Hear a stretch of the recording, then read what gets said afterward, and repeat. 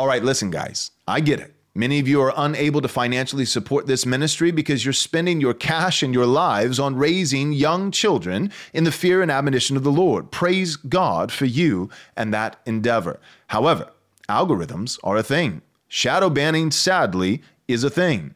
And one major way that you can help to expand the reach and effectiveness of this ministry that doesn't cost you a dime is by spending just a few moments leaving us a 5-star review. Also, perhaps even more effective than that, you can share our podcast with a friend. We hope you'll take the time to do so. Thank you so much. God bless. Pastors who refuse to rebuke women are pastors who hate women. Feminism is one of the chief causes of fatherlessness. If we truly want to protect children, then we must esteem fatherhood. And if we want to esteem fatherhood, then we must destroy feminism. And if we are to successfully destroy feminism, then pastors must stop hating women in their churches by treating them as though they are nothing more than sinless victims. So in this episode of Theology Applied, I'm privileged to have back on the show Eric Conn, host of the Hard Man podcast and the King's Hall, to discuss this vital topic. Tune in now. Applying God's Word to every aspect of life. This is Theology Applied. Well, welcome back to another episode of Theology Applied. I am your host, Pastor Joel Webbon with Right Response Ministries, and in this episode, I am privileged to have as my special guest Eric Conn from a whole host of different realms. He is from Hard Man Podcast, the primary host there. He's also on the King's Hall podcast. He is also one of the staff members and leading founding members of New Christendom Press, which hopefully by God's grace puts out great Christian theology for years to come. And are you currently an officer at your church, Eric? Yeah, that's right. So this last year I was a pastoral candidate. And then I think it was mid-December, I was officially installed as a pastor here at the church. Yeah. Great. And then do you guys have, because I know that you've all embraced Westminster view of the covenants and paedo-baptism, but do you guys, with you and Dan and Brian, do you have the traditional Presbyterian model of a bifurcation of like teaching elders and ruling elders, or is it just pastor as a pastor? Yeah, no, pastor is a pastor. So typically it'd be like considered, like in the CREC, we would have called it like a 2-office church is how it functions. It is worth mentioning too, we have 2 guys, both named Kevin, and they are also pastors here. They are 1689 guys. So we have 3 who are, Paedo Baptist, and then we've got 2 guys who are Credo, and we have a lot of fun with that. But it's been good. We're in a unique situation with Utah because of the Mormonism that surrounds us. So we've kind of said, no, we're gonna fight together on this one and learn how to be friends. No, that's great. Yeah, I didn't know about the 2 other guys because I always think of you and Brian and Dan with the King's Hall, and so I knew that all 3 of you. Yep. And Brian was the last to come along. That he kind of held to the Pascal position. That's where I would be in the 1689 realm. But I didn't know that you had 2 other elders, Kevin and Kevin, who are you hear less from the Kevins because they're one is a general contractor here in Ogden. And then Kevin Love is the headmaster of St. Brennan's, but they don't have the as much media exposure, I guess you could say. Yeah. You guys just won't let them get that media exposure because they're Baptists. Right. You can't have That's that. Right. That's right. All right. Well, our topic for today, you guys with King's Hall, you just started a brand new season, your 2nd season with that podcast, dealing with fatherlessness and the need for fathers. And I can only assume, me and Nathan were joking about this, my assistant, before we started recording, but I can only assume that perhaps, season 3 would be like how to be more productive and plodding along. Yes. Like, my life for yours, with Bright Heart, Yes. and then you got your father hunger. So I just feel like, luckily, Doug Wilson is prolific and he's written, close to 100 books. So you guys, like, what season, what podcast would you do next? Yes. You'd be out of material. Yeah, no, that's exactly right. We are very much relying on Doug to continue his writing, and we gratefully will rip off his ideas and continue to push those. Yeah. And in your defense, Doug even admits in his My Life for Yours that he ripped that idea off of going through each room of the house. I forget the guy Yes. that he references. So every idea, is coming from someone who took it from someone else. Any idea really worth having. So you're in good Yeah, company. that's exactly right. I quote Doug all the time. So today we want to deal with that, fatherlessness. We have an epidemic in our nation today. And sadly, the evangelical church in many ways doesn't necessarily seem to fare better. And so, I just want to talk about that. And I thought, we could begin. You and I were talking as we were prepping a little bit. We could talk with root causes. Why is there so much fatherlessness in society today? Yeah, it's a really good question. A lot of it, I think, it's really interesting societally in America when you look at, say, like the 1960s. So how much changed in the 1960s? You've got a number of things. Lyndon Johnson with his, Papa Big Government acts that went through Congress and were passed in the 60s. Those had a huge bearing on the welfare state, which had a huge bearing on really replacing fathers. And you see this especially in the Black community. Before the 1960s, Black fatherlessness was actually at a lower rate than among the white community. So, but post welfare state, then you have fatherlessness soaring. And I think you can make an argument, Thomas Sowell and other people have certainly made this argument, that the Black communities were being targeted for a lot of the welfare. And again, we've seen this play out. They're trying to court voters, all this sort of thing. But you see this thrust and this push for the state really to replace the father. Even today, you see it with stuff like Black Lives Matter, in that, obviously affecting the Black community. But Black Lives Matter, they're against nuclear families. But originally, when that all that stuff became prominent in 2020, the one thing that they were especially against was fatherhood. So they would talk about non-nuclear families. They really did not appreciate this idea of any sort of patriarchal father figure of the home. So again, the state is designed to replace that. I think you also have a lot of legal factors. 1964, you have Ronald Reagan, and you've got the really first divorce laws going through with the no-fault divorce. So 1964, Reagan is the governor of California. He passes that.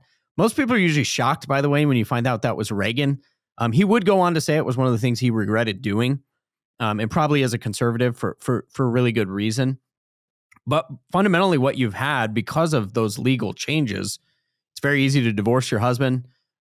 You see it in the red pill and sort of the men going their own way movements today, right? Where they're starting to recognize, like, why is it that a wife can cheat on her husband, she can leave him, take the children, and he has to pay for the whole thing? He may not actually even, biblically, righteously, he may not be at fault at all, but he's still going to bear the burden.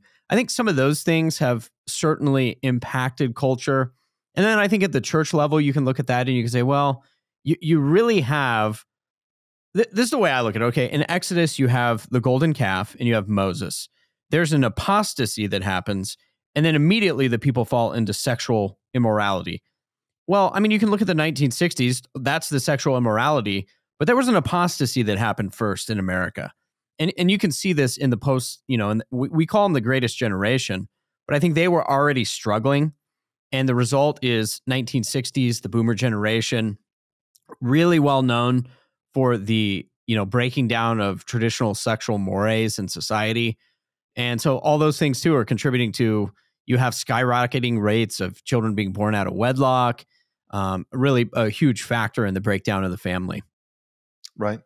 What do you think some of the reasons were for this apostasy that kind of really did happen, before the boomers with the greatest generation?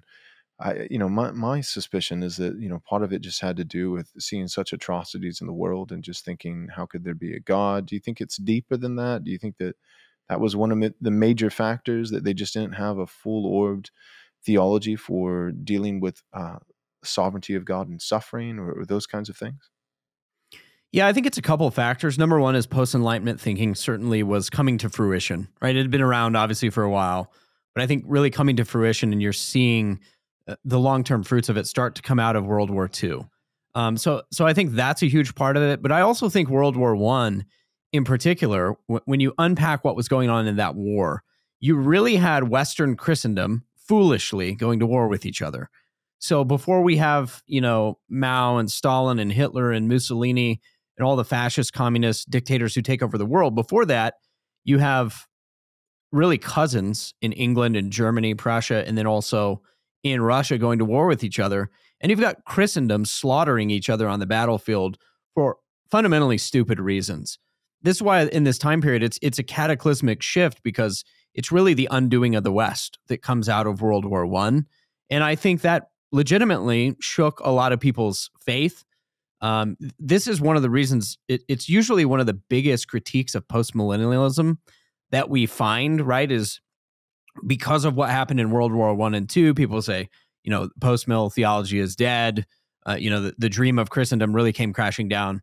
So we would obviously disagree with that, but I think we do have to acknowledge the world in many ways came unglued during that time period. And so what we're living with today is really like, kind of the aftermath of World War II, what was established since then. You can see a lot of it even in, American politics and American dispensationalism with the eventual founding of the state of Israel. And then, I grew up with this in dispy churches where it's like, we're flying Israeli flags on our front porches and stuff like that. So I think that just shaped a lot of it. And I think, quite frankly, if you talk to a lot of the greatest generation, they didn't really have good bearings.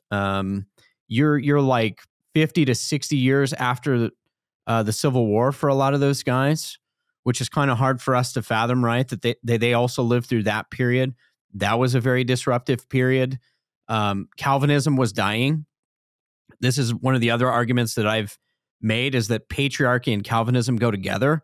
And with the rise of Unitarianism in America in the 1800s, you really saw Calvinism and Puritanism waning. And those were the things that were holding society together, particularly the nuclear family. Right. Yeah, no, I agree with that. I mean, just from my personal, pastoral counseling, anytime there's an objection or a hesitancy or just a fear of wives submitting to husbands and patriarchy, I've always noticed that it goes hand in hand. It's usually the person who doesn't like Reformed theology. Yes. Believe it or not everybody, in my church is a Calvinist. Most are, because I'm fairly outspoken in that regard. It's a systematic, way of theologically thinking that's going to influence everything that I, every text that I cover. Reformed theology is there. But there are individuals who aren't persuaded by Calvinistic doctrine, and often that's the same individual who struggles with patriarchy. And I think of what I believe it's Peter that he talks about, and you are her daughters, speaking of Sarah, who called her husband Abraham her lowercase l Lord, master, the head, her head. And he said, you're her daughters if you do likewise, if you follow in her example.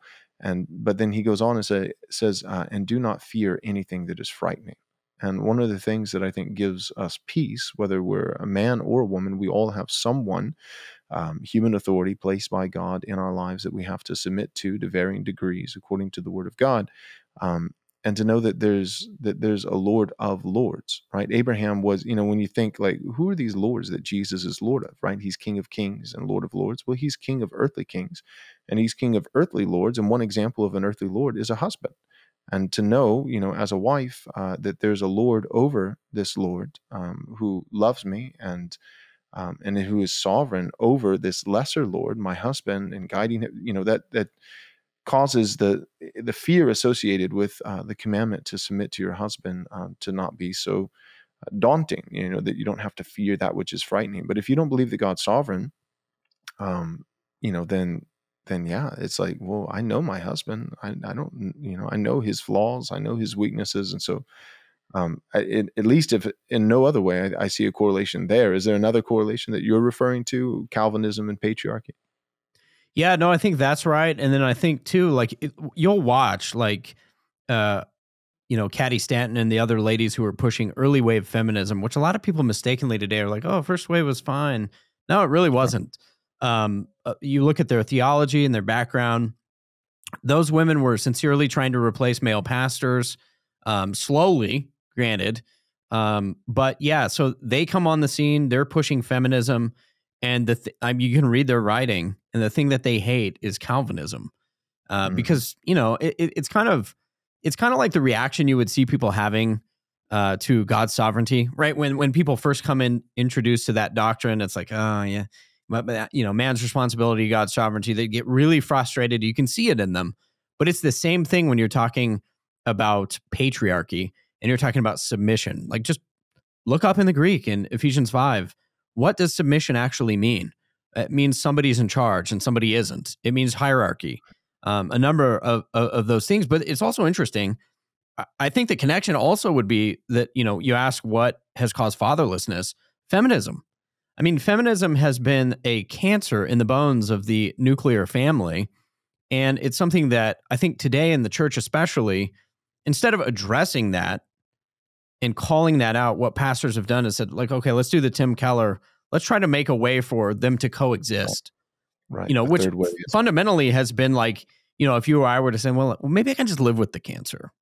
Maybe it won't destroy me. Mm-hmm. Right. Yeah. How to live with cancer. Yeah. The third way, Keller approach has been, that in itself has been a plague on modern evangelicalism for quite a while. So the rise of feminism, and I think we could probably root, no fault divorce within the larger banner of feminism. And then you said that with feminism there was this simultaneous thing happening of like there's this aversion towards patriarchy, but also the turning away from classically reformed doctrine and an aversion towards Calvinism. Do you feel like any of that had to do with I always think of Charles Finney and the second Great Awakening that wasn't so great. I mean, his systematic theology, I've read bits and pieces of it. I can't read the whole thing because my IQ would plummet and I would no longer be qualified to be, a husband or a father or a pastor. So you can't read too much Finney and still be sane. But the little bit that I have been able to stomach, I mean, the guy was just a quack. He was a God-hating, like he wasn't just stupid. He was wicked. He was a wicked man. And so, just hated the word of God and twisted it and tweaked it every chance he got. And I feel like, because the first Great Awakening, it's like you've got the Wesleys, but you've got Whitefield and you've got, Edwards and, it seems like with that rise of decisionism, emotionalism, this emphasis on man and his will and his choices, seems like a lot of that came in the second Great Awakening. And I'm sure we can find traces before that, going all the way back to the Enlightenment. But do you think that has anything to do with it? Some of the Charles Finney stuff?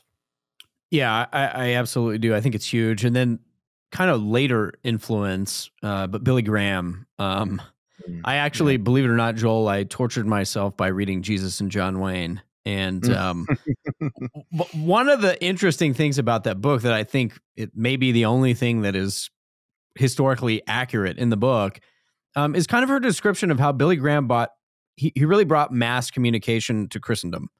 But that ended up being the death of Christendom and the rise of like the big fast and famous megachurch movement. Like everything in megachurch movements that we see today, we think this is so cool. It really was Billy Graham. And I think that culture has so dominated. Well, the main thrust of Billy Graham was, well, if we're going to appeal to all of America through like a TV crusade type thing, then we have to gear our content so that it's ecumenical, which means, we kind of have to water things down. We have to focus on quote unquote core doctrines. So Billy Graham he's an early form of like gospel centered types of ideology where let's just focus on the main thing. Everything else, let's kind of ditch it. And I think slowly that's just the watering down of Christendom and of Christianity in America. It makes it susceptible to things like feminism, right? It to the point today where like even the conservative movement as a whole, even the part that would call itself, mainline Christian. I mean, we've kind of said this over and over again. It's like they're kind of limp-wristed and impotent because they don't want to unleash Scripture. They don't want to go to headship and patriarchy and hierarchy and all the things that we find there. They're like, well, let's let women work and sure, maybe they can be pastors, but but slowly the ground gets eroded and it's like, well, what's left? Not a whole lot.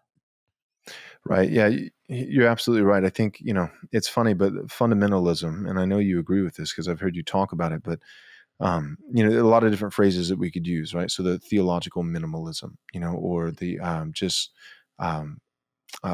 whittling down to the lowest common denominator, this idea of here are a few doctrines, and we're going to defend, these 5 or 6 doctrines, because the church is under attack, the Christian faith is under attack, and so we need all the fighting men we can get to link arms and preserve, what is most precious.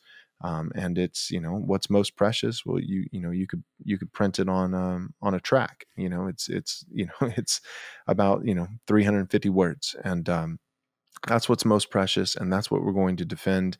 And so you let go of all these other things, but it's a faithless strategy. It's too conservative. It's too it's not, it's fearful. It's almost like if you think of the Battle of Helm's Deep, and it's like, all right, like, well, this wall has been breached. Fall back, to the inner wall, and then we're going to fall back again. Well, there is a time for a tactical retreat. I do think that there is a biblical, basis for that, employing that strategy. But at the same time, you don't want to fall back too soon. Sometimes it's like, like one orc, just barely, climbed over the wall, and we're like, fall back, and it's like, wait a second, like, why are we surrendering all of this ground? Because what we don't realize is that, you fall back, but what just happened is now this whole wall is breached, and that whole portion of the city, of the kingdom, all of its resources, all of its weaponry, all of its strengths, all of its advantages, tactical advantages, are now in the hands of the enemy. And so I think in some ways it was just, whether it be apathy, theological and just spiritual apathy, or whether it be cowardice, but probably a little bit of both, but falling back too soon and surrendering some of these things and saying, well, it's okay, we can write it off, like, yeah, it's a compromise, yeah, it's a surrender, but God will be pleased in the end because we preserved what God cares about the most. We're gospel centered, and then gospel centered just becomes a euphemism for really gospel myopic. It's only the gospel. It's gospel. I've stopped using the phrase to describe myself, which is a shame, because on its face, it's a good phrase. And in the technical sense, I am a gospel-centered Christian. But I no longer use it unless I have time to offer, like a 15-minute disclaimer, because because gospel centrality has been steamrolled into gospel myopticism. And the best way I could illustrate it is, it's basically become the young, reformed, and restless, hip way of saying I'm a red letter only Christian. That's, and here's the thing, the red letter Christian who's like, just give me the words of Jesus, not the words of Paul, not the words, like, as a, it's only the words of Jesus that are actually from Jesus, and then this was all, it's not inspired by the Holy Spirit. But the funny thing is, the red letter Christian is actually in a better spot than today's gospel centered Christian, because at least the red letter Christian with the words of Jesus, that includes both law and gospel, because Jesus actually gave commands. Whereas like today, the gospel-centered Christian, it's not like, take the red letters from Jesus and then go ahead and divide that by about 10. Because Jesus, so much of what he said was about hell and about money and about greed. And these are the commandments of God, not one jot or tittle, will pass away. Heaven and earth will pass away before this law. Like, Jesus loved the law, and he preached the law. And even the Sermon on the Mount, what's percentage of those 3 chapters in Matthew are only gospel, and so gospel centered has basically, if you wanted to define it in real clear terms, you're looking at probably maybe 1% of the Bible. So when someone says I'm gospel centered today, most of them, not all of them, because some of them still use the phrase and they mean it in the way that I do, or the way that you do, but a lot of them, I would say more than half, if they say I'm a gospel-centered Christian, what they're essentially saying is I'm a Christian who believes about 1%, 1 to 2% of the Bible. Yeah. You think that's fair? Yeah, I think it is fair. And like you're saying, it just becomes this great watering down. And then I think that becomes the problem. Like, you could even see this in the 60s, where the church, because they had gone in many ways fundamentalist, you had a lot of the fundamentalizing, let's build around core doctrines. Well, what comes in the early 60s, you've got the birth control pill, which is just like a small meteor that becomes enormous and leaves like an earth-wide crater now. But it was, I think, because the church, if you're going to say we just have core doctrines, well, is conception a core doctrine? or the Bible's teaching on conception. For those people, the answer would be no. And so it was kind of like, well, yeah, fertility and fruitfulness, don't worry about that. It's not the gospel. And really what they mean is soteria. It's not the doctrine of salvation, right? And I think that becomes a problem, though, because look at the church today. I mean, they're not equipped to deal with the sexual issue. That's been the core front of the battle. I think I was listening to you probably saw this on Twitter, but there were more videos of J.D. Greear talking about how like the Christian church needs to be the safest place for somebody to come out as transgender. And I was like, J.D., Right. what are you? I mean, if you had been taking a theologically maximal position and you had read cover to cover and you'd been studying this issue like most faithful pastors should have been for the last couple decades or even a decade, then you're going to know that there are actually clear answers to this. Right. But yeah, that's the state of the church. And for the record, the church should be the safest place for somebody to, because what we're saying is to come out as transgender or to come out as, LGBT, QIL, LMNOP, whatever it is. The church should be the safest place because what we're talking about is a place to confess sin. So the church should be Yeah, the safest place to if you have confess sin. repentance in mind. But first, when you say coming out, what do you mean by coming out? That should mean confess sin, because this is objectively sinful according to the Word of God. Even the desire, concupiscence, even the desire is sin. And then when you say, what do you mean when you say safe? Safe in the sense that it's the place that when sin is confessed comes alongside you to help you mortify your sin by grace so that your soul doesn't go to hell. Amen. Yeah, the church should be this. But what you mean, JD, when you say the safest place to come out is you don't mean safest for your soul eternally when you confess sin by helping you put it to death. You mean the place that will affirm your sin.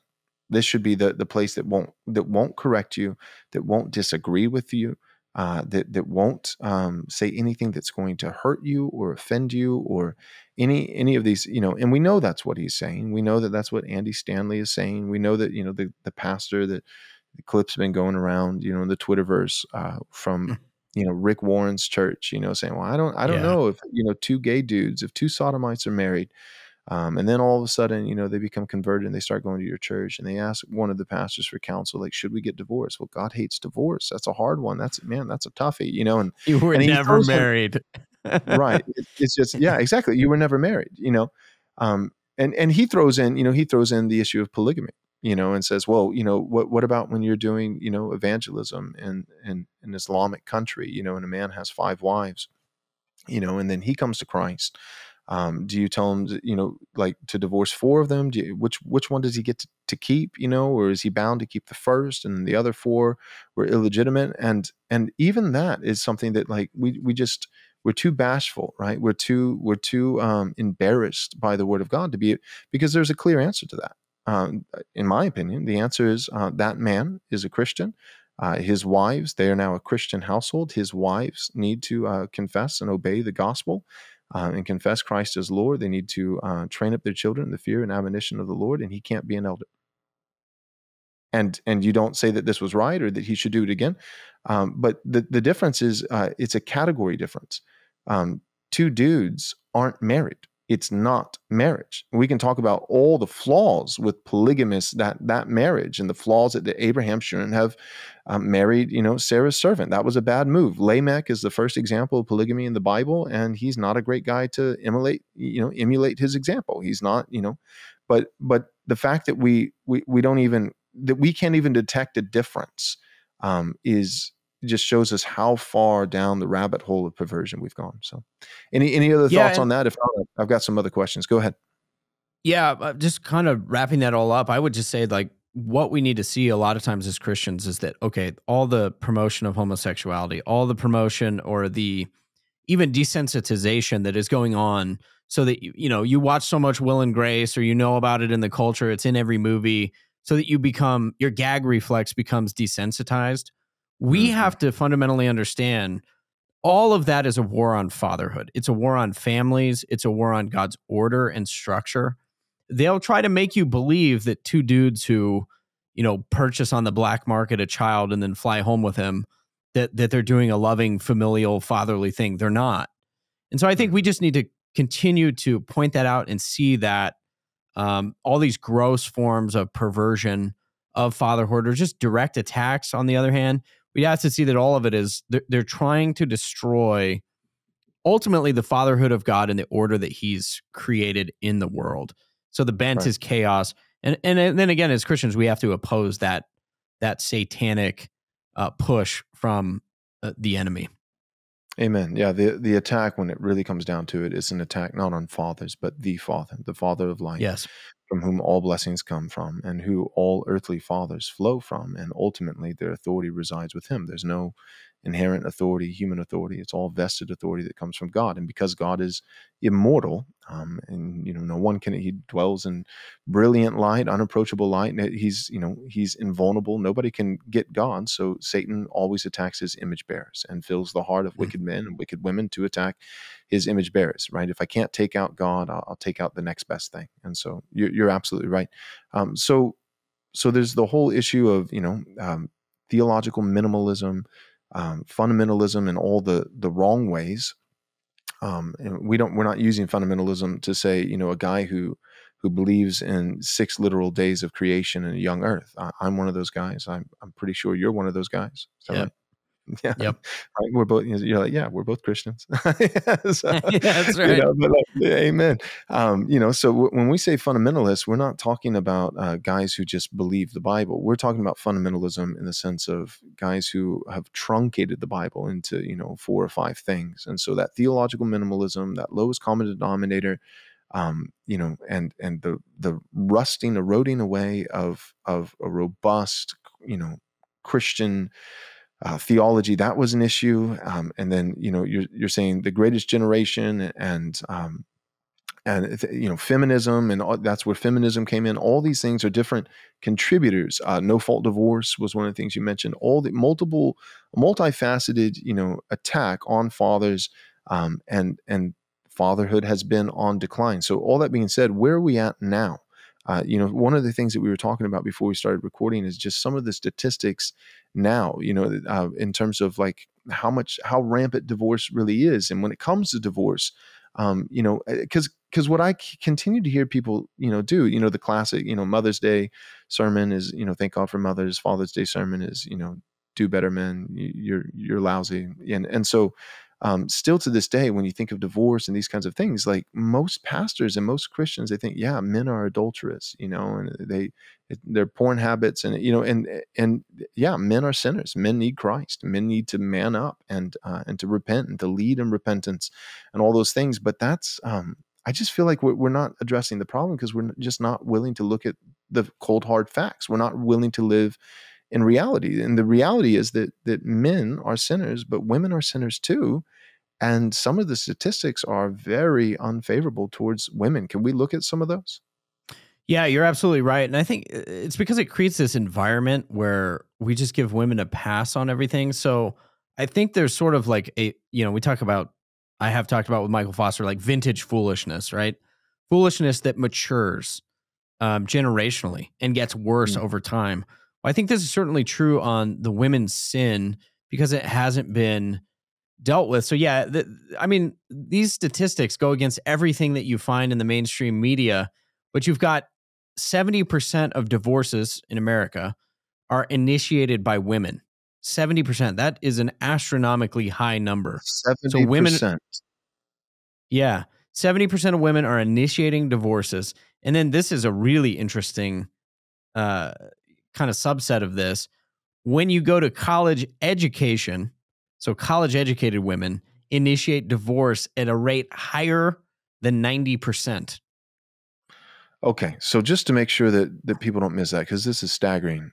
So you're saying across the board, out of every divorce that happens in America, 70% of those divorces in married couples in America are initiated by the wife, not the husband, but the wife. That's correct. And so that leaves 30%. So that means 70 is over 2 times. So every time you see a divorced couple, you've got for every one of those, you've got almost 2.5 times the chance that the woman is the one who initiated that divorce, not the man. And then you're saying for women who are college educated, that it's over 90%. So over Over 9 90%. times. Yeah. But it's Yeah, just, which but men it's need to be better, and women are great, right? yeah, and that's kind of what's interesting about it is like, okay, so you go to the Matt Chandler stuff, Jesus wants the rose. You just the stuff that we kind of laugh at, but yet it's still predominant in the churches where, I know it's different at our church. I'm sure it is at yours as well, but we're actually preaching to women and saying, hey, you have to deal with the sins that are particular to women, and here's what they are. Here's the ways that you're prone to sin against your husband and nag him, and on and on the list goes. So we address that, but the culture at large doesn't. In fact, Right. what we're told, there was a good book by Christina Hoff Sommers. It was called The War Against Boys. And it goes back to like the mid 80s to present day. And it's basically talking about how like the whole education system is like the world is slighted in favor of men and women are always getting the short end of the stick. But then she goes through and she unpacks the data and she's like, it's the opposite. The opposite is actually true, that women are favored at every turn. And so here's a female author saying that and saying, no, that literally like the entire school system is set up so that women can succeed. Mm-hmm. And as a result, boys, men are suffering. So yeah, I think that what's the long term of all of that? Well, I think that there's a lot of men who feel this sort of black-pilled feeling of like, what am I supposed to do about this? The system is rigged against me, right? We had the case of Jeff Younger in Texas. I don't know if you were following this, but his wife wants to make their son transgender. And Jeff was like, absolutely not. And it goes to court, and the judge is like, no, not only is this going to happen, Jeff, you're not allowed to talk about it. And, this is like, so as men, it's easy to understand why a lot of men would feel totally just silenced and feel a pretty great sense of oppression. Right. And real quick, just to go back for a second, I completely agree. And we'll keep moving with that because there's a lot to unpack. But yeah, to play the devil's advocate for anybody who would counter, with the earlier statistics that you just presented, across the board, 70% of divorce is initiated by women.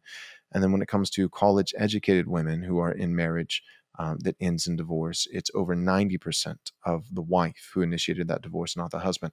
One of the counters that I frequently have heard from people is they'll say, because I'm aware of those statistics, and people say, well, the reason why women initiate divorce more than men is because men are physically stronger. And so divorce, leaving, abandonment, physically retreating from the marriage is the only course of action that a woman has at her disposal. Whereas the man doesn't feel as much of an urgency or a need to get out of the home and get out of the marriage because he's physically superior to his wife. He's not physically threatened. And so, the real reason why women are divorcing their husbands, several times more than husbands are divorcing their wives is because there's domestic violence in the home, there's physical abuse, and that's always the guys. So we talked about this a little bit before we started recording. Can you read the statistics on that, Eric? Yeah, and Joel, you're absolutely right. There is domestic violence in the home. Unfortunately, for the people who make that argument, so this is from one study, it says that 70% of domestic violence in relationships is perpetrated by the women. Yeah. So again, it's not like a, and the 51-49 split here. And the men underreport. Yeah, that's the other thing they found is men are much less likely to go to the authorities or anybody else and say, yeah, my wife, my girlfriend, whatever, she's been beating me. Right, but 70%, Joel, like that's high. Pretty shameful. Yeah, that's high. So this is the same statistic as divorce. So 70% of women across the board, whether that's the average of college educated, non-college educated, across the board, 70% of women in America who are married, who get divorced, 70% of them initiated that divorce. And then when it comes to domestic violence, if there's domestic violence in a home, in a marriage between husband and wife, again, it's 70% of the women who initiated that violence. And you and I have both, talked about this, and not with specificity, not sharing events, particular events, or certainly not sharing names. But both of us, over the years in pastoral ministry, have dealt with couples within the church, and not just within, J.D. Greer's church, but within, true gospel preaching churches like yours and mine. We've dealt with married couples um, where it's the wife who is physically assaulting her husband, and I've had to deal with those cases, and it's really challenging to be just practically, telling the husband you must get out, you must physically, you have to run, and when you run, here's another thing, like you can't push her because people don't understand how much stronger men are than women. You cannot push her, even just to try, because I've dealt with cases where the husband has been physically cornered back into a bedroom in the home, and she's blocking the door, and then she's throwing things at him and beating and hitting him, and it's like, you've got to get out of there, but you can't push her, because I've dealt with those cases too, where I was just trying to leave and I pushed her and she flew and hit the wall. And dude, it's a nightmare having to pastor through those kinds of situations. I'll say it like this. In my pastoral experience, which granted, I'm not 70 years old. I haven't been doing it for 50 years, but 10 years, give or take. In my decade of pastoral experience, I've never actually counseled a married couple where the husband hit his wife. I have only counseled in all the domestic violence issues, which there have been a few. It has always been the wife is physically hitting, I'm talking about closed fist, hitting her husband. And the most that a husband has done is pushed her to try to get out of the way, to run out of the house. It's really interesting, Joel. I can think of a handful, right, of guys who were, there was legit, like, domestic violence. But I would say on the whole, my experience in 10 or so plus years, it's more than that now, but pastoral counsel and that sort of thing, I would say it's much more common to see. It just doesn't, it gets looked down on as, oh, that's not a big deal. But it's like, again, wives who are throwing things, slapping, hitting, that sort of thing. It happens surprising number of times. I think for most people would be shocked to know how much that's happening. But it's also interesting. I was talking to a pastor who's in his 70s now, sort of at the retirement age, kind of seen it all across the last 30, 40 years in ministry.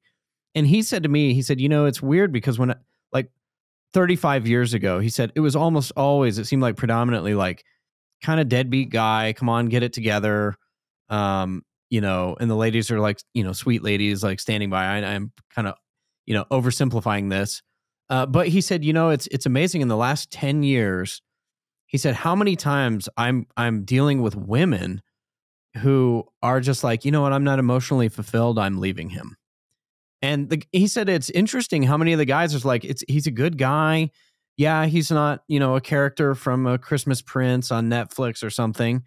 But he's providing, he's meeting all the basic needs. He's taking the family to church. But it kind of goes to the, I think it was last year or the year before, Adele, the singer, she leaves her husband and she goes on Oprah. And Oprah's like, why did you leave your husband? And she said, well, I just wasn't 100% happy all the time. And so I decided to leave him. And Oprah said, you know what, honey, that is such a powerful story for women today. And I'm sitting there thinking like, this is horrible advice. I mean, shamefully arrogant, self-centered. Nobody is telling them the reality of that situation, right? That you're destroying your own life. You're destroying your children's life. You're wrecking this guy's life because you weren't 100% happy. Well, like, who's telling these people this stuff that you deserve to be 100% happy all the time? Guarantee you Adele's not 100% happy now after she left. But right. Again, yeah, I think that you're seeing this trend where it's like more and more in counseling. It's actually the women, because those sins haven't been dealt with. And with that, just to give a theological disclaimer to the listener, so when we think in terms of the doctrine of total depravity, people are totally depraved across the board.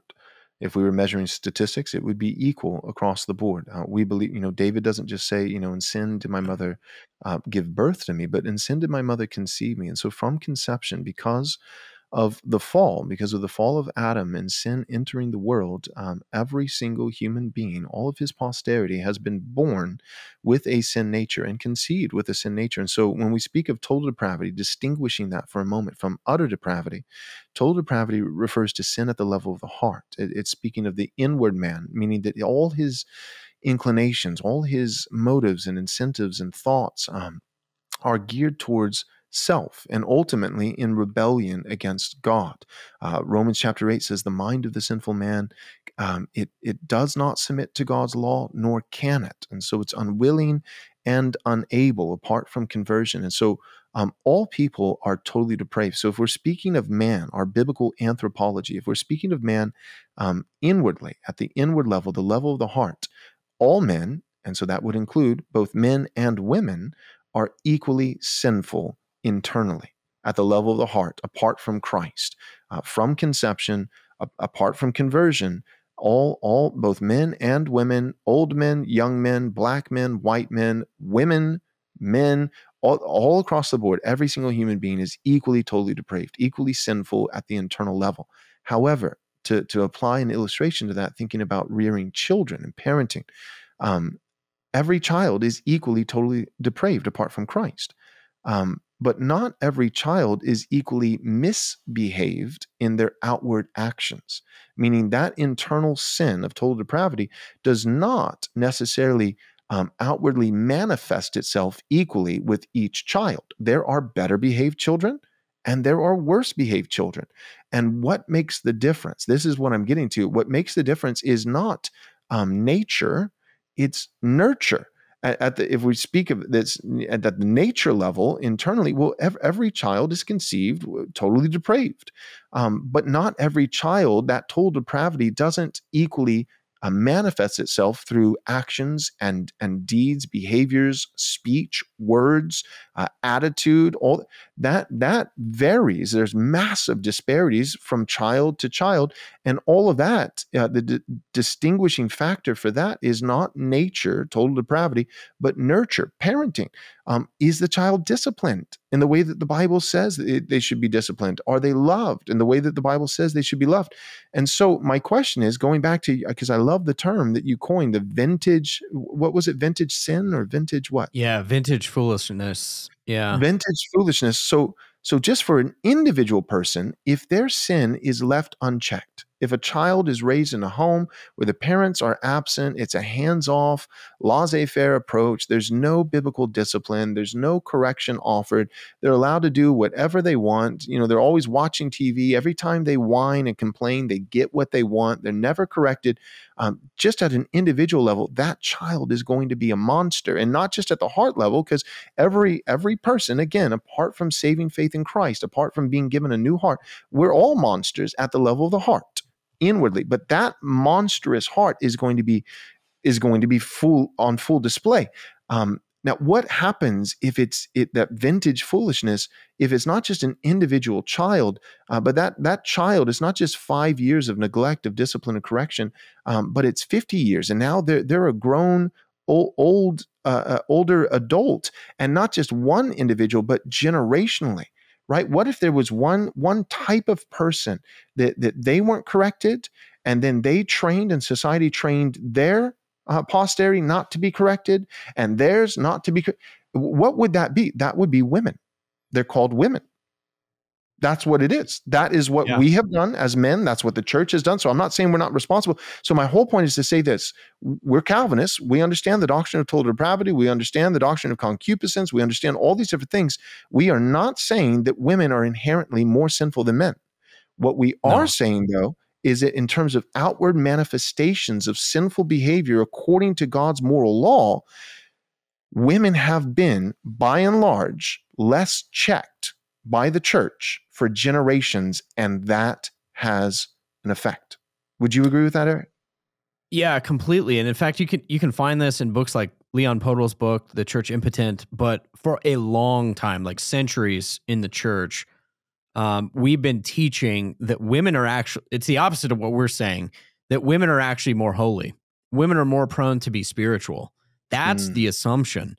And you can actually read this, and I've seen Reformed pastors who kind of make statements where it's like, you know what, if there's sin, it's always the man's fault. And I think you have to be really careful, because we do want to say ultimately the man needs to take responsibility for his household. But if you, for example, if you approach every counseling situation and you walk into it saying, I don't care what's going on in this house, it's ultimately his fault. Well, I mean, that's going to color the way you do the counseling. And I think what we actually need to be aware of is, look, women have been told that they're more spiritual, they're more prone, like they have a nature that is not only the opposite of being more depraved, that they're more holy, right? They've been kind of the spoiled kid, I think, culturally speaking, for a long time. And so what's happened is they have that training. Now, I think what is really cool is that when you get a healthy environment, when you get preaching that is like Paul's, like think about Paul, where he goes through the list of sins, Ephesians 5 and 6, there's commands, there's commands that are specific to the sex, meaning, why do we have to tell fathers not to exasperate children? Well, because fathers are prone to do that. Why do you have to, some people have said this, why does Paul only say there's a direction for women to be modest? Why isn't there a parallel passage for men to be modest? Well, because that is a particularly feminine direction of sinning, right? Women love to be lusted after. So Paul is being smart. He's saying, look, these are the areas where you're prone to sin. And it's the same way if, I have 3 boys and I don't address them all 100% identically, because I have to know the grain of each kid. And so I think in our address to the people, we have to be the same way.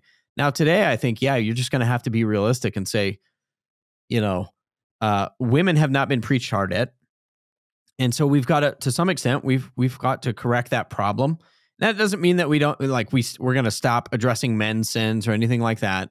We're still calling men to be leaders in their home and to take ultimate responsibility, yes. But certainly to know the cultural milieu in which all that's happening. Yeah, that's really good. And I like what you said in terms of Paul addressing one thing with women, and then, it's almost like, a father addressing one thing with one of his kids, and, correcting one of them. And then that kid responds by saying, well, my brother, so why don't you talk to him? Or my sister. Well, it doesn't work that way.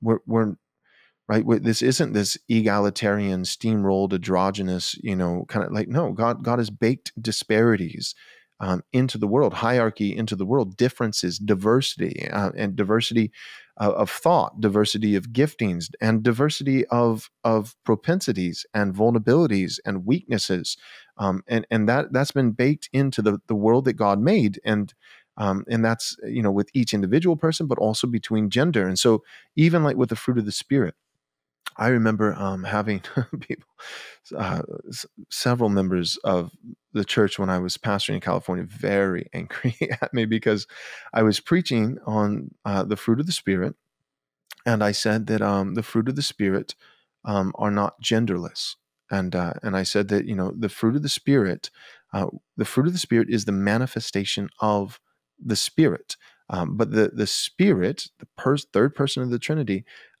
His characteristics, who he is, manifests differently through a man and through a woman. And so basically what I was arguing is I was trying to say, when Jesus braids a whip out of cords in John chapter 2 and starts beating people and throwing over the money changers' tables, Jesus is modeling for us perfectly self-control and gentleness. Yes. Self-control. So the fruit of the Spirit, it's not like a toolbox where I'm going to take out one fruit at a time. I'm going to take out a hammer for this portion of the project, then I'm going to put it back. I'm going to grab a screwdriver. So right now I'm exercising love, but self-control is on the back burner. It's not really in play. That's not the way that, no, Jesus was full of the Spirit. He fully embodied all of the Spirit, and therefore all the fruits of the Spirit, all the characteristics of the Spirit were present in the life of Jesus at all times. So that means there was never a moment where Jesus is not being loving. There's never a moment that he's not being self-controlled. There's never a moment he's not being gentle, which means I say all that back to bring it back to gender and the distinctions of the fruit of the Spirit in terms of their expressions in men and women. What that means is that apparently a man can This would be, some extenuating circumstances. I'm not saying he can do it on a daily basis, but apparently it is possible for a man to make a whip and to start lashing it at people without breaching the fruit of the Spirit that is self-control. I don't Right. believe, this is my view, but I don't believe that a woman could ever do that. I don't believe that there would be a scenario, right? In self-defense, that's different. But Jesus he's the aggressor, for lack of a better word, in this scenario, right? I mean, the true aggressors are those who are defiling his father's he's the one who makes it physical. And my point is, I don't think there would ever be a scenario where a Christian woman in a godly manner could initiate, I'm going to take a whip into this den of thieves and start, rounding up the tables, because men and women self-control looks different in women than it looks in men. So because that's one of the counters that I receive sometimes pastorally over the years is people say, well, all 9 of the fruit of the Spirit, which first, I wouldn't say it's an exhaustive list, but let's just go with that for a moment.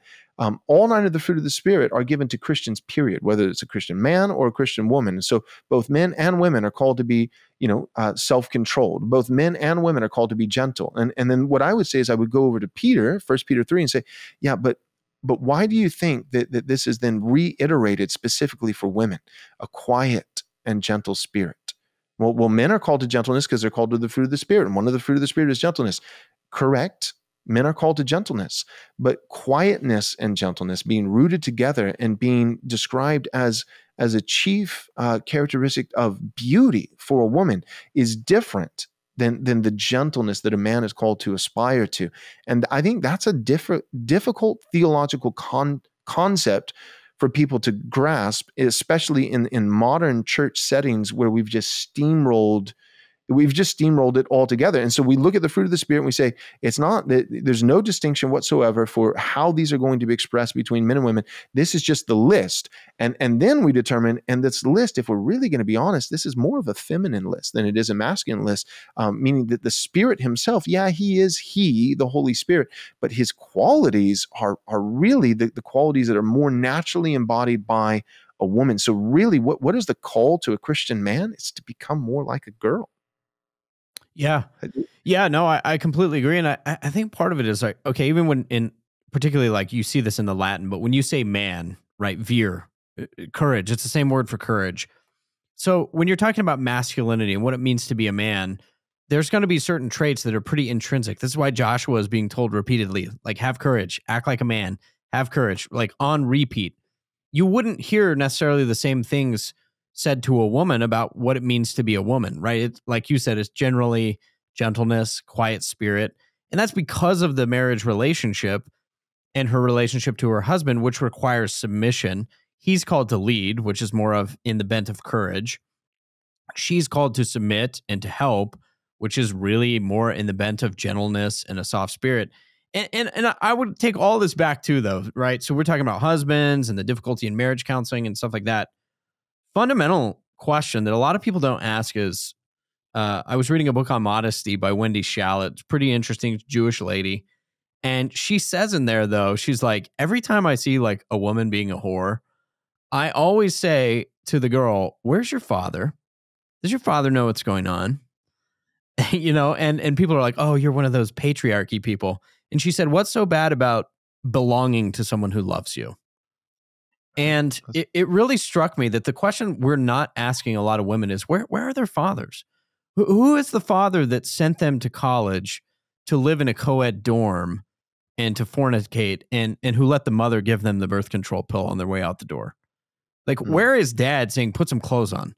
One of the first things that the father does, our father, after the fall into sin, is he sees fig leaves and he's like, no, you're going to go back upstairs and you're going to put more clothes on.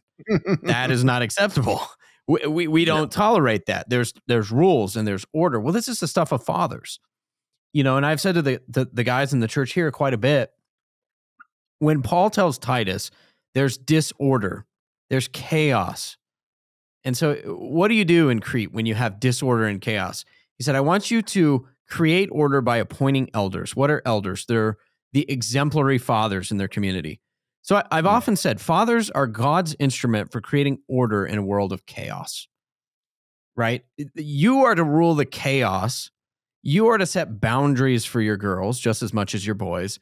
But I think especially, we talk about how fatherlessness impacts men, but I think so much of the feminism and the destruction of society that's been brought on by the female sex, that too could just be traced back to where were the fathers? That's good. Well, so I feel thoroughly discouraged. I've Yes. discouraged myself. You've discouraged me. We've discouraged each other. And this Yeah. is kind of right where you guys have left it with the King's Hall. You've left us, in the midst of discouragement, but I'd like to not do it here with Right Response Ministries. So I'm going to ask you, Cliffhanger. Yes. without delving into a million different things, what are just a couple things that we could end on that would be hopeful? What can we do? What can we do about this? Yeah. Well, I think a lot of it is a lot of times when we go into analysis mode, which, I'm prone to do quite a bit, the reason that we have to realize why we're doing it. And it's really like a diagnostic tool, right? We want to know what's gone wrong so that we can fix it. And I think that the other thing that I would tell people is there's kind of two things that need to happen. One is like, people are like, yeah, the legal system needs to change. And like, okay, well, unless you're going to go get a law degree and you're a millionaire and you're going to start funding some of these efforts, I'm not really sure what me personally I am going to do about changing, federal law. It does need to be changed, and we need legions of people who are working on that. I think that it is very true that, really lawyers, whether you like it or not, lawyers today are sort of like the front line. That's where the war is being fought. So certainly we need Christian men and, pushing forward that ball on the legal frontier. That's absolutely true. But I think for the average guy, I think about this for myself. It's like, okay, again, Jordan Peterson, clean your room. You're worried about the legal structures, but you're rude to your wife. You're worried about the legal structures. Well, start with yourself. Start cultivating a gentle and quiet spirit. There's so many people I found in the sort of like men going their own way, red pill, people that would even follow our stuff online. It's like, okay, you're struggling, you got the marriage issues, kids don't respect you, you're trying to figure this out. Well, okay, so which elders do you submit to? What are their names? Where's your church? Is it a healthy community? Because honestly, Joel, if you don't have that, I'm not really sure how you're going to make progress as a Christian being sanctified in the Word of God, because this is really what this comes down to, is people need regenerate hearts. They need to be consuming God's Word day and night. They need to build their life on the rock, which again is the Word of Christ, the law of Christ. We need to be starting there. And so I think a lot of it is just, it's very, very actually simple, but it's the difficult work of saying, well, you have to get your own life in order, right? If you're a father, then you start, just look at the biblical roles for, what are you actually called to do? And then you start walking those out, and you have men around you, including your pastors, who hold you accountable to it. And so I think that's the simplest way that I know to outline that. What do you do? And it is hopeful because we've seen it. I mean, I'm sure you could say the same about your church community. We could say it about Refuge. I know you can go to Moscow and say the same thing, because I've seen people repent, right? We have pastors who will tell men who aren't working and their wives are, like, you're being a loser. You're supposed to be a provider. What are you doing? Go get a job. And we've seen the fruit of it, and it is actually really good. Mm-hmm. Yeah, all that is great. Amen 1,000 times. But let me press on you for just a second, Eric, and then I'll let you go. We'll close. You said, start obeying these commands. We can't just start, it's not just top down, right? It's not yet. Some of you may be called to be lawyers. Some of you are going to run for, civil office and these kinds of things. And that's good. We need Christians in politics. Yeah. We need them in law. We need all of Christ for all of life. Yes and amen 1,000,000 times, every square inch. But for most of us, you're saying it starts at home, just obeying these commandments in your marriage with your children. But then you said something particular, and I agree with you 100%, but you said, none of that's really going to happen if you don't belong to a church. Who are your elders? Can you name them? Who are you submitted to? And here's the email that I get all the time, and I know you do too, is and so I want to hear from you, because I'm still kind of making up my mind. I'm not sure what to think, because on one hand, right, so I'm a Calvinist and I'm a post-millennial at the same time, which is sometimes those two things conflict with one another. I'm a suspicious, I'm suspiciously hopeful, and so I'm not really sure, it's like the two. I've got the post-mill angel on one shoulder and Calvin on the other, and I'm not sure who to listen to right now. But I get emails from guys saying, Joel, I agree with you 100%. I cannot as God is my witness, I've been driving a 2-hour radius looking at churches for the last 3 years. I cannot find one church that would agree with what you and Eric have just said. If I went in there with my marriage and we were having problems immediately, every single church I visited, it would all be my fault. There would be no correction towards women. None of that is in the preaching. None of that is in the ethos. None of that's in the community. My wife, if I do go to church and I take my family to church, I risk my wife being further reinforced in feminism and turned by that church against me. And I continue to hear people say that basically like the pickings are so slim out there when it comes to godly churches, especially on this issue, that a lot of guys, it's not like even necessarily they've just given up. There's plenty of losers who've given up and just black-pilled and they're out, right? And so I'm in defense of the guys who haven't given up, who are actually still striving to be men, but they're like, I've got a better chance in leading my wife and protect. I have to protect her not just from the godless culture. I have to protect her from churches, and I've got guys moving to our church. I know you guys do. We've got guys coming from multiple people coming from Canada who are now members in our church. And from other states. And from Georgia and from Michigan and and all these different things, and of course California and Oregon and they're coming because they want to get out of godless totalitarian places like Canada and California and Oregon, but they're also coming, because they don't have to go to Georgetown, Texas, right? There are a few other, more conservative red state options that they could choose from, but they're going to Moscow, they're going to Ogden, they're going to Phoenix, Durban and James White, and they're going to Georgetown, Texas, north of Austin with Covenant Bible Church, where I'm at, and like that's it. Like I keep hearing for like that, and I know there are a few others, or they're going to Foster, Michael Foster, or Dale, but it's, I'm sure, that's not an exhaustive list. I'm sure we could come, but it would still be a short list. If we listed every, if we actually did the research. And so what do you say to that guy who's like, all right, like, yeah, I'm not going to change federal law. And I'm not going to do this. I'm not going to do that. It starts at home, starts with making my bed. But you just said that one of the key factors in doing those things as a husband and as a father in my household that's going to lend towards my long-term success is being surrounded by this church community. And where the heck do you find that? Yeah, I mean, in some sense, it is a very difficult question, and you do have to take into account generally in those conversations. You're right. Probably the biggest one that we get is, "Hey, here's my situation. What do I do with my life?" And I wish we had time to answer all of them. But right, I there's think a lot that I can't even respond to. Yeah, I can't even do that. But I think bottom line for me, when you're faced with a tough decision, I always go back to core principles. Okay, I know from scripture, I don't have to guess. I don't have to like divine the will of God in Mark Driscoll fashion. I don't have to do that. I know what God says about church, being participant in the body of Christ, having elders, submitting to them. I know and have seen in my life how important, how vital, how essential that is. Like if you want to live in a Christian, particularly as a Christian in a world that is hostile to you and to the church, then you have to have brothers and sisters who are not just Christians. I mean, this is the thing. Like, I think there are a lot of churches in America that are Christian, but not necessarily pushing the ball forward, not missionally aligned, not really forming much of a resistance.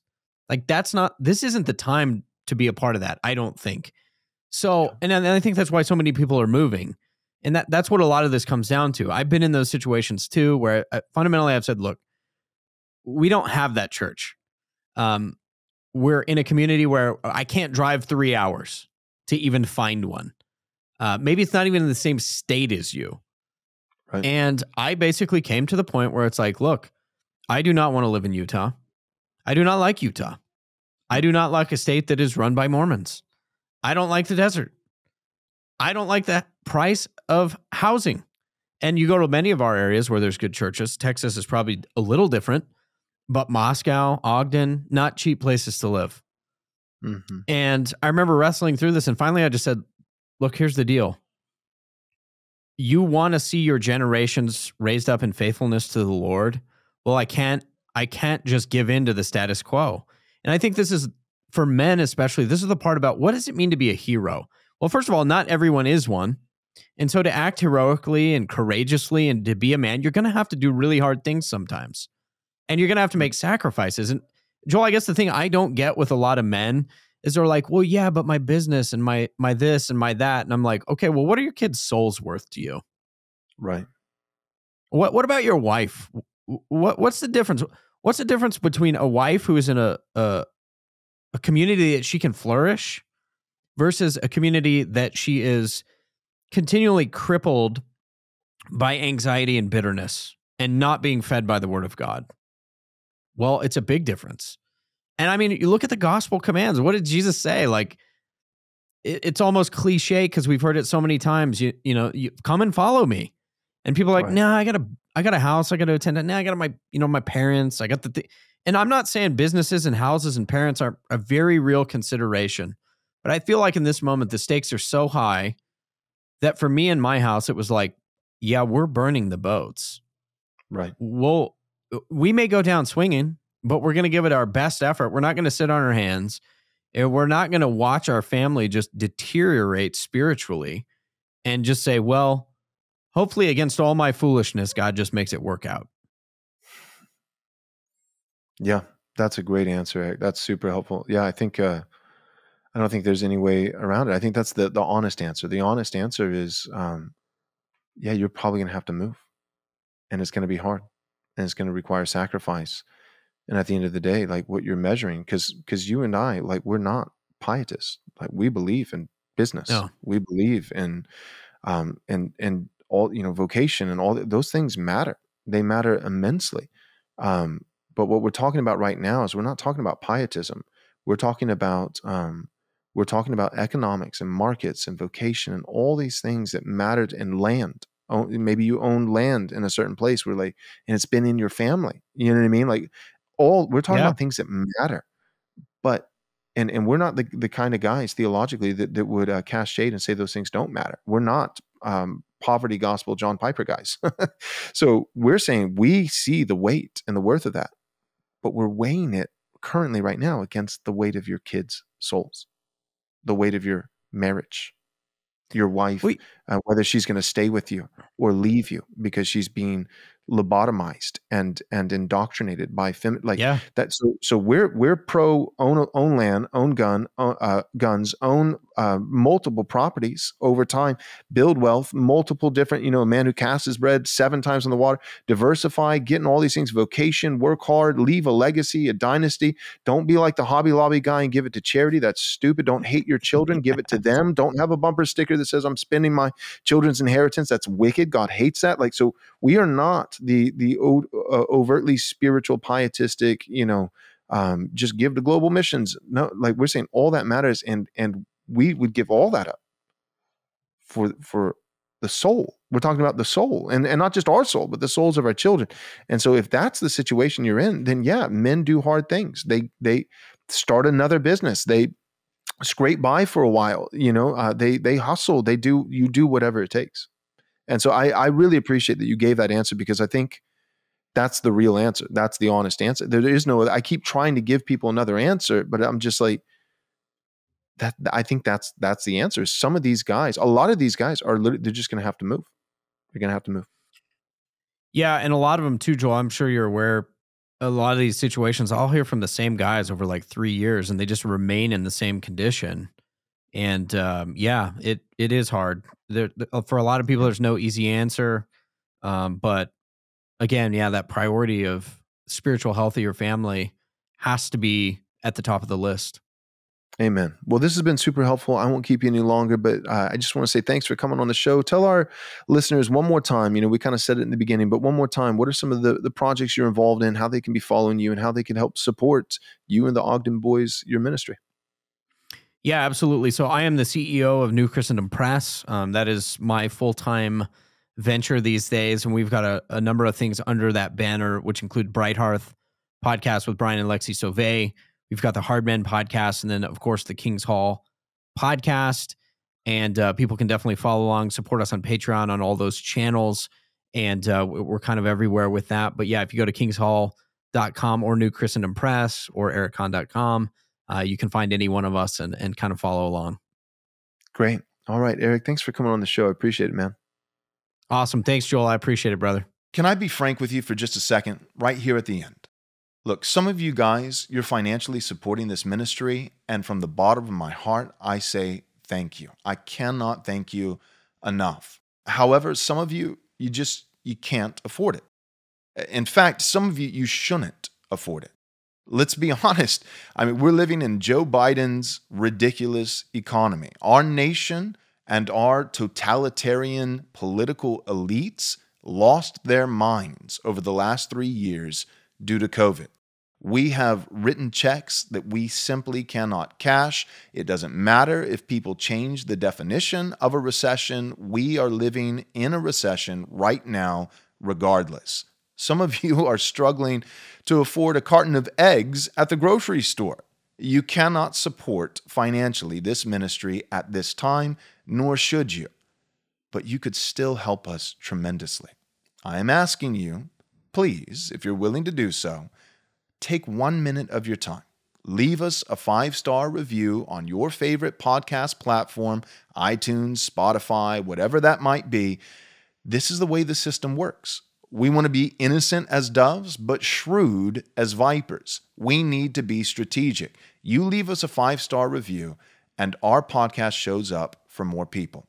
And the Word of God and courageous theology applied in practical ways to every realm of life gets out there. Help us get it out there. Thanks for tuning in.